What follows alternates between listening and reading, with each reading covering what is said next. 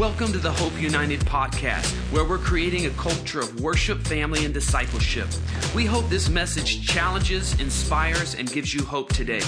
If you like this podcast, remember to share and subscribe. Well, we've been talking about that no matter how many problems that we see in the world today, and there is a lot, whether they're problems that you see or problems that you don't see, God has a plan. God has a plan and a solution. Isn't that good news? Anybody here excited that God has a plan for every problem? And He's already set that plan in motion. And it started with Jesus, and it continues with us. Jesus started it, God started it with Jesus, and now it comes to a completion in and through us. And we talked about this incredible blueprint that God gives us in John 3:16. It's simple, but it's important because it's part of how God works upon the earth. And it says, "For God so loved the world that He gave His only begotten Son, that whoever believes in Him should not perish, but have everlasting life." God, in His great love, this unimaginable, amazing, huge love, He sent us. He saw us in trouble. He saw us in need, and He sent us the solution in the person of Jesus. That anyone, somebody say anyone. Anyone who believes in Him will not perish, but have everlasting life. And I really started to think about this as I was praying this week. These two words, not perish. And that really jumped out at me. And so today I want to talk to you about the urgency of God's plan. The urgency, because God's plan that's revealed in this scripture tells us that for God so loved the world that He gave His only begotten Son, that whoever believes will not perish. And so I want to talk about that. The Greek word for perish is apolumi. Apolumi. This is what perish means. It means to destroy, to put out of the way entirely, to abolish, to put an end to ruin, render useless, to kill, to declare that one must be put to death, metaphorically to devote or to give over to eternal misery in hell, to perish, to be lost, ruined, destroyed, to lose. Here's the good news. Anyone that believes in Jesus will not perish. That's good news. That's good news. So I think a lot of times we can think this, and people in the world many times think this, is that God is an angry God and He's looking to pour out wrath. Actually, this is not what God is. At least this is not entirely. See, some people misunderstand. They think that the God of the Old Testament completely went away. Have you ever heard people teach, and it's like they don't know how to harmonize the Old Testament and the New Testament? It's just like the Old Testament God is a completely different God. And the New Testament God, He's a loving, cuddly teddy bear of mercy and grace. But actually, this mystery is described in John 3:16. For God so loved the world, He understood judgment. He understood justice. He understood that sins have to be punished. This is the fabric of reality. Maybe not the reality that we understand here, but it's the fabric of eternal reality that sin must be judged. And so in His huge love, He sends the solution to the sin problem, to the problem that's going on in our lives. He sends us the person of Jesus, that whoever believes in Jesus will not perish. And one great analogy is this. We were born into a sinking ship. Can you imagine that? You were born, whether you did a good job or a bad job, and none of us, the Bible says, all have sinned and fallen short. So none of us are perfect here. But we were born into a sinking ship. From Adam and Eve, this boat has holes in it. It's going down. The wrong choices multiplied and compounded over the centuries of humanity. The ship is going down, folks.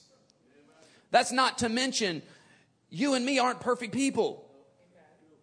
So we haven't always done the right thing. We're on a sinking ship. But God in His love sent Jesus. Jesus pulls up right next to our sinking ship and says, come on board with me. And anyone who gets on board with Jesus will not perish. Somebody say not perish. And this is the great news. 2 Peter 3:9.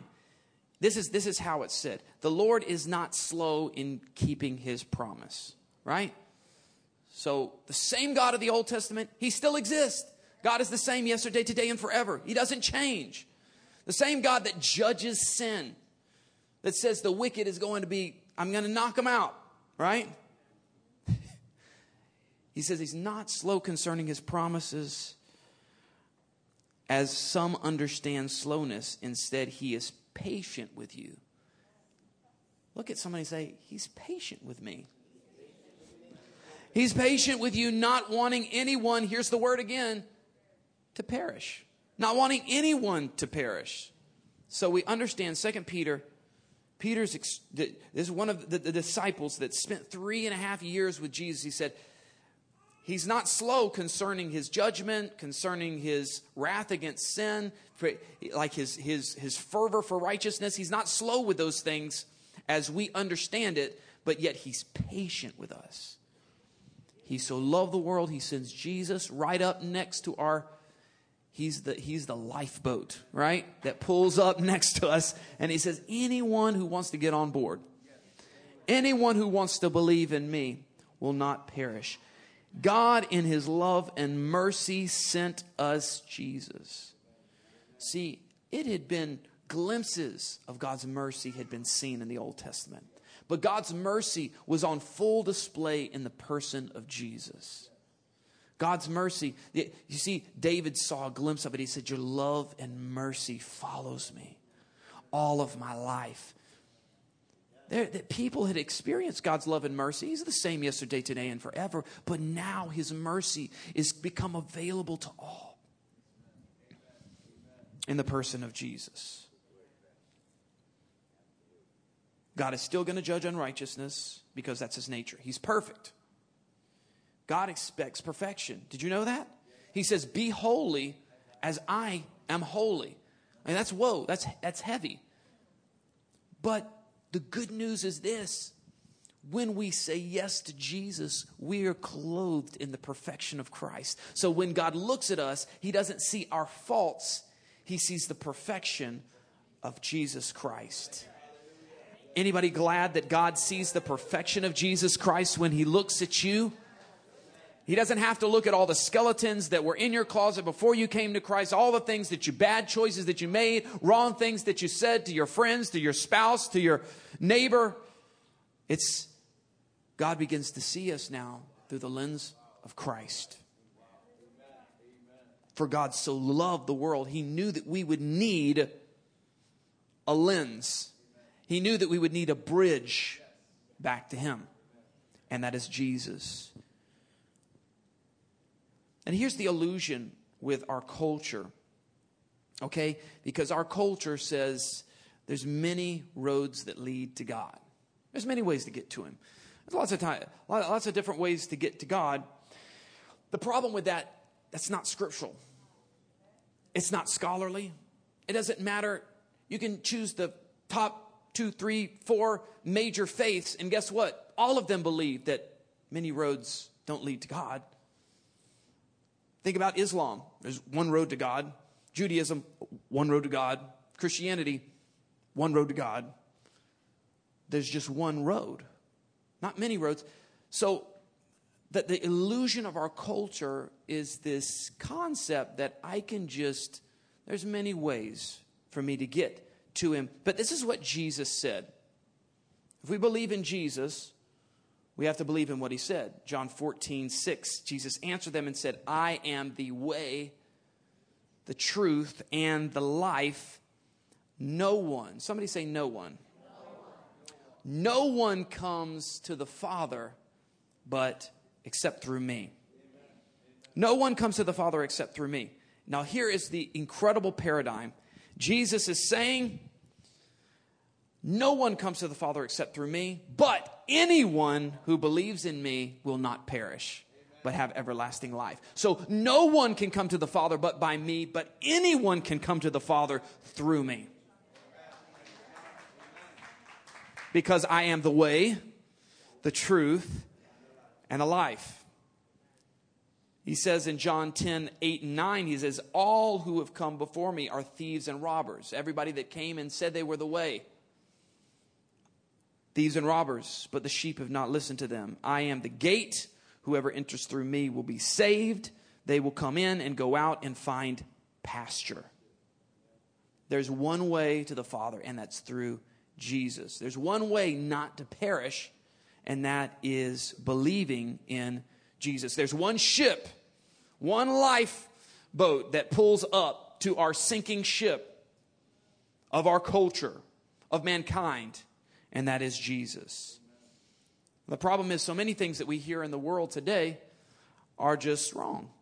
Then you hear somebody say, I know my truth. Well, actually, there's only one truth. Jesus said, I am the truth. I am the truth. So there's not everybody's different. Oh, this is my opinion. This is my... No. And sometimes people ask me, well, what do you think about this? Well, when I came to Christ, I have one truth. One truth. And that's the truth that Jesus gives me. This is what Jesus shows us. He is the way, the truth, and the light. So he's the truth. He's also the way. Through him we find eternal life. Some people say, well, no one can judge me. Well, yep, somebody's going to judge you too. This is what Apostle Paul tells us. 2 Timothy 4:1, it says, in the presence of God and of Christ Jesus, who will judge the living and the dead. That means, man, not even just everybody that's alive right now. Everybody that has ever been alive and is now dead. He's going to judge the living and the dead. Or let's go to Apostle Peter. He tells us in Acts 10:42, he says, he commands us, Jesus, he commands us to preach to the people and testify that he is the one whom God appointed as judge of the living and the dead. So there will be a day, there will come a time when everyone will be judged. But the good news is, if you believe in Jesus, it determines how you will be judged. Everyone will be judged, but your belief in Jesus determines how you are judged. Is God looking through the lens of Christ when he looks to judge you? The good news is anyone that believes in Jesus will not perish. Jesus is the only way. Jesus is the only universal and inescapable truth. He's the good news. This is good news, especially for those that open their heart and believe in him. So if I understand John 3:16 correctly, there is actually urgency in God's plan.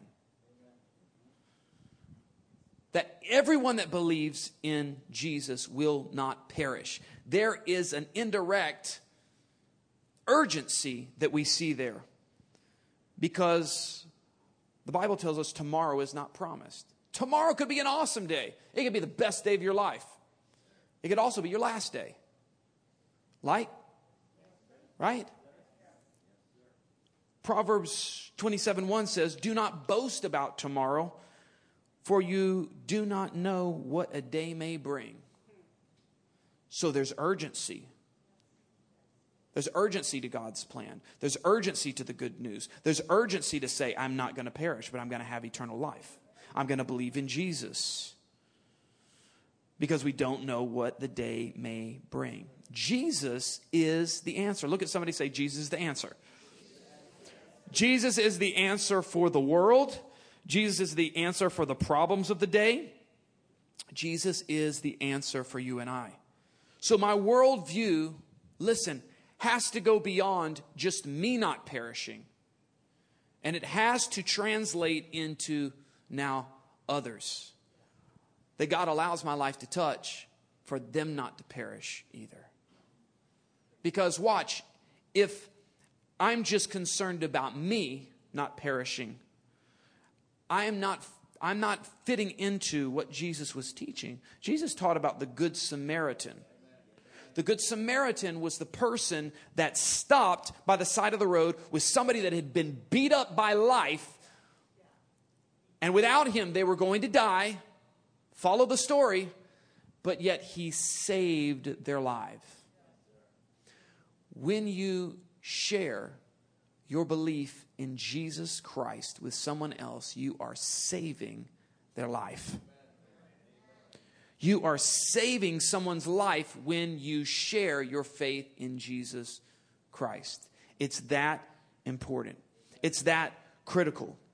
Jesus is the way. If we understand how urgent the good news is, number one, I must be firm in my belief in Jesus. Number two, I must share the good news with others. If I don't share the good news with others, I don't fit into the Good Samaritan prototype. I'm not being what Jesus was trying to show me. And in essence, I become like one of the first three that just passed the person by and would have let the person die. What did they have? A religion that had no value. A religion that had no compassion. A religion that had no concern. James would have said it like this: a religion that was worthless. Faith without works is dead. And so if I don't have the works of what Jesus was talking about in the Good Samaritan, being a Good Samaritan is saving someone's life. Right? Did the Good Samaritan save the man's life? We think of it, it's just doing good deeds. No, the Good Samaritan saved the man's life.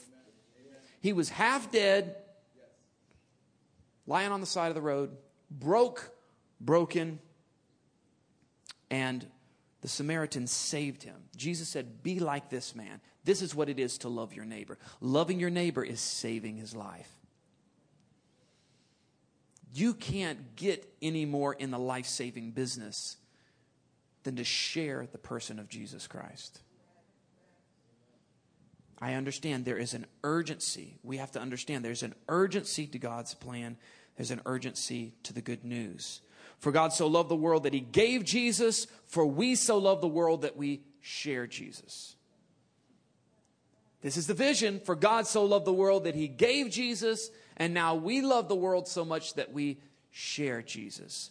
If we truly are the children of God, we have to be taught to share.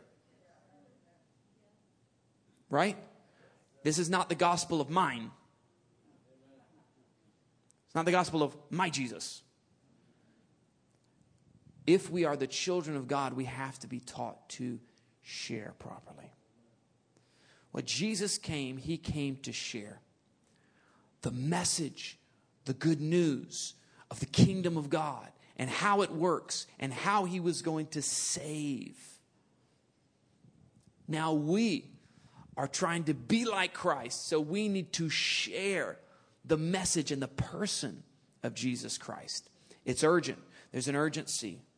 Don't just keep Jesus to yourself. He was meant to be shared because he's the Savior of the world. He's the answer to the problems of the world. There's an urgency to God's plan. God's plan is already moving. It's unfolding right before your very eyes. For God so loved the world that he gave. He doesn't want the world to perish, so he gave Jesus. Now what do we do with Jesus? What do we do with Jesus? Now that we have Jesus, what do we do? What are you doing? What are we doing with Jesus? We should be sharing. And here's the great part. God doesn't expect you to convince people about Jesus. Doesn't expect you to Bible beat people with Scripture. He just expects you to share what Jesus did for you and who Jesus is. The rest is in their court. What they do with Jesus is between them and Jesus. I don't have to convince anybody about Jesus. That's not my job. My job, your job, all of our job is to share Jesus. Amen?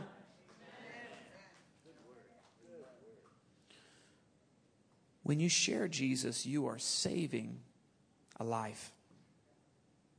There's an urgency to God's plan. We live in a world that can be heaven on earth.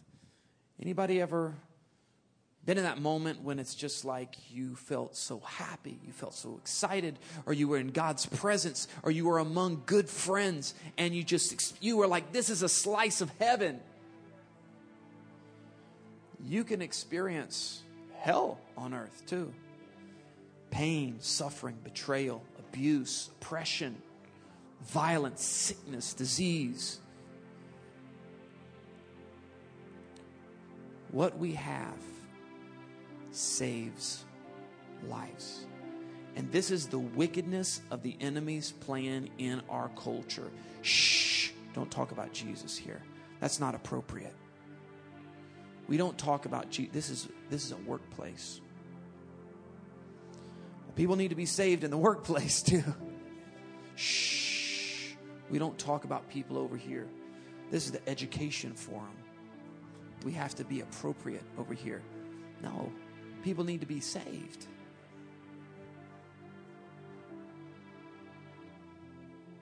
I pray that God give you strategies. I pray that God give us strategies to bring the person of Jesus into all kinds of unorthodox settings. I want to bring the conversation of Jesus into places that are so dark. And people said, I never thought somebody could have talked about Jesus here. Yes, because God has given us creativity, and He's not given us a spirit of fear, but a power and love and a sound mind. When Jesus was never, ever, ever caught off guard. Why? Because He had the wisdom of the Holy Spirit. Every day, pray for the wisdom of the Holy Spirit, because this saves lives. Tell His story. Tell your story and how Jesus stepped into your story. There is power in His story. There's power in the good news, and there's urgency in the good news. If you'll be bold enough to take a step of faith and begin to share like you've never shared before, God will meet you in those conversations and give you the words. And He will be with you in those moments and give you strength and power. What's the worst that could happen? Somebody tell you, oh, that's not appropriate. Shh. Somebody tell you, nah, I don't want that. Maybe you're embarrassed, but you could save a life. Embarrassed? Save a life. Be told off for talking about Jesus and it's inappropriate? Blessed are you that are persecuted for righteousness' sake.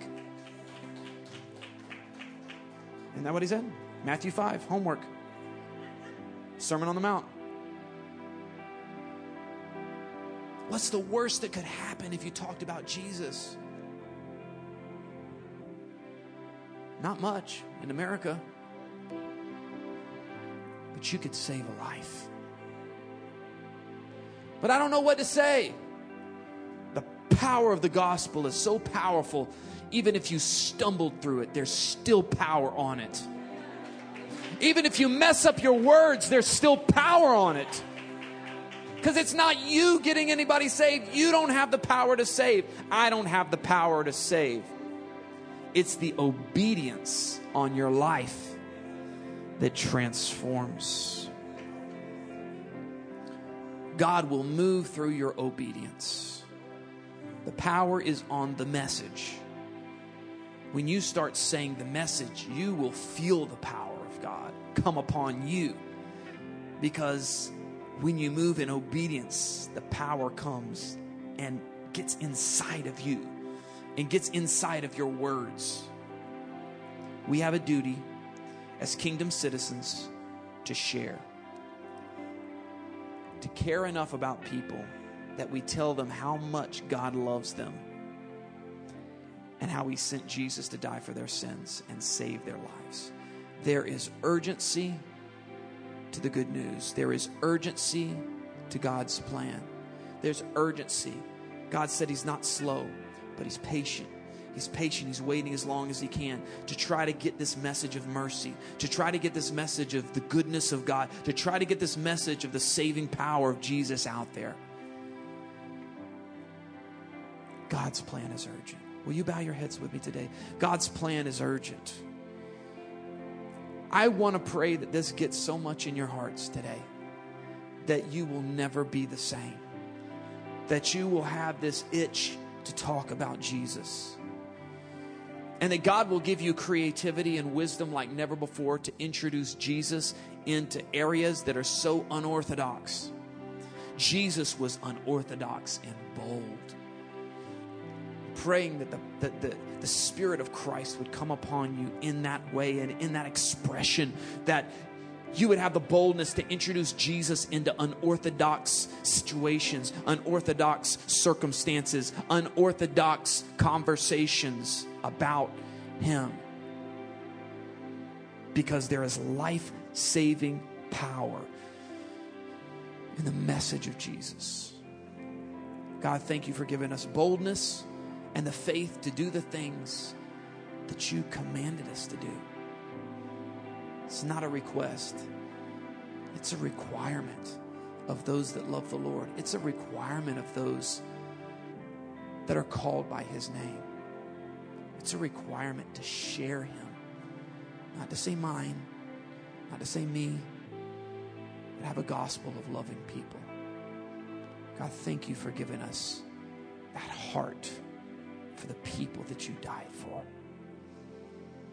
And as heads are bowed and eyes are closed, if you're at a place where you say, Pastor, I've kind of drifted in my faith in Christ and I need to reconnect with Him, I need to say yes to Jesus. Whether you've never said yes to Jesus or you just feel like you've drifted off and you need to reconnect with Him today, I want you to slip up your hand. I want to pray with you. Amen. Amen. If you slipped up your hand, I want you to pray this prayer with me. And everybody can say this with us in agreement. Jesus, thank you for loving me so much that you died for me. I didn't deserve it, but you did it because you loved me. Thank you. Jesus, I'm sorry for all my shortcomings and sins and failures. Forgive me today. Make me new. And help me live like you. Help me be like you. Help me follow you. Give me the strength to do that. I give you my heart. I give you my life. In Jesus' name, amen. Come on, let's give God the praise today. Thanks again for listening. If you like this podcast, remember to share and subscribe. For more information or to connect with us, go to hopeunited.church. And remember, if God is with you, you will be undefeated.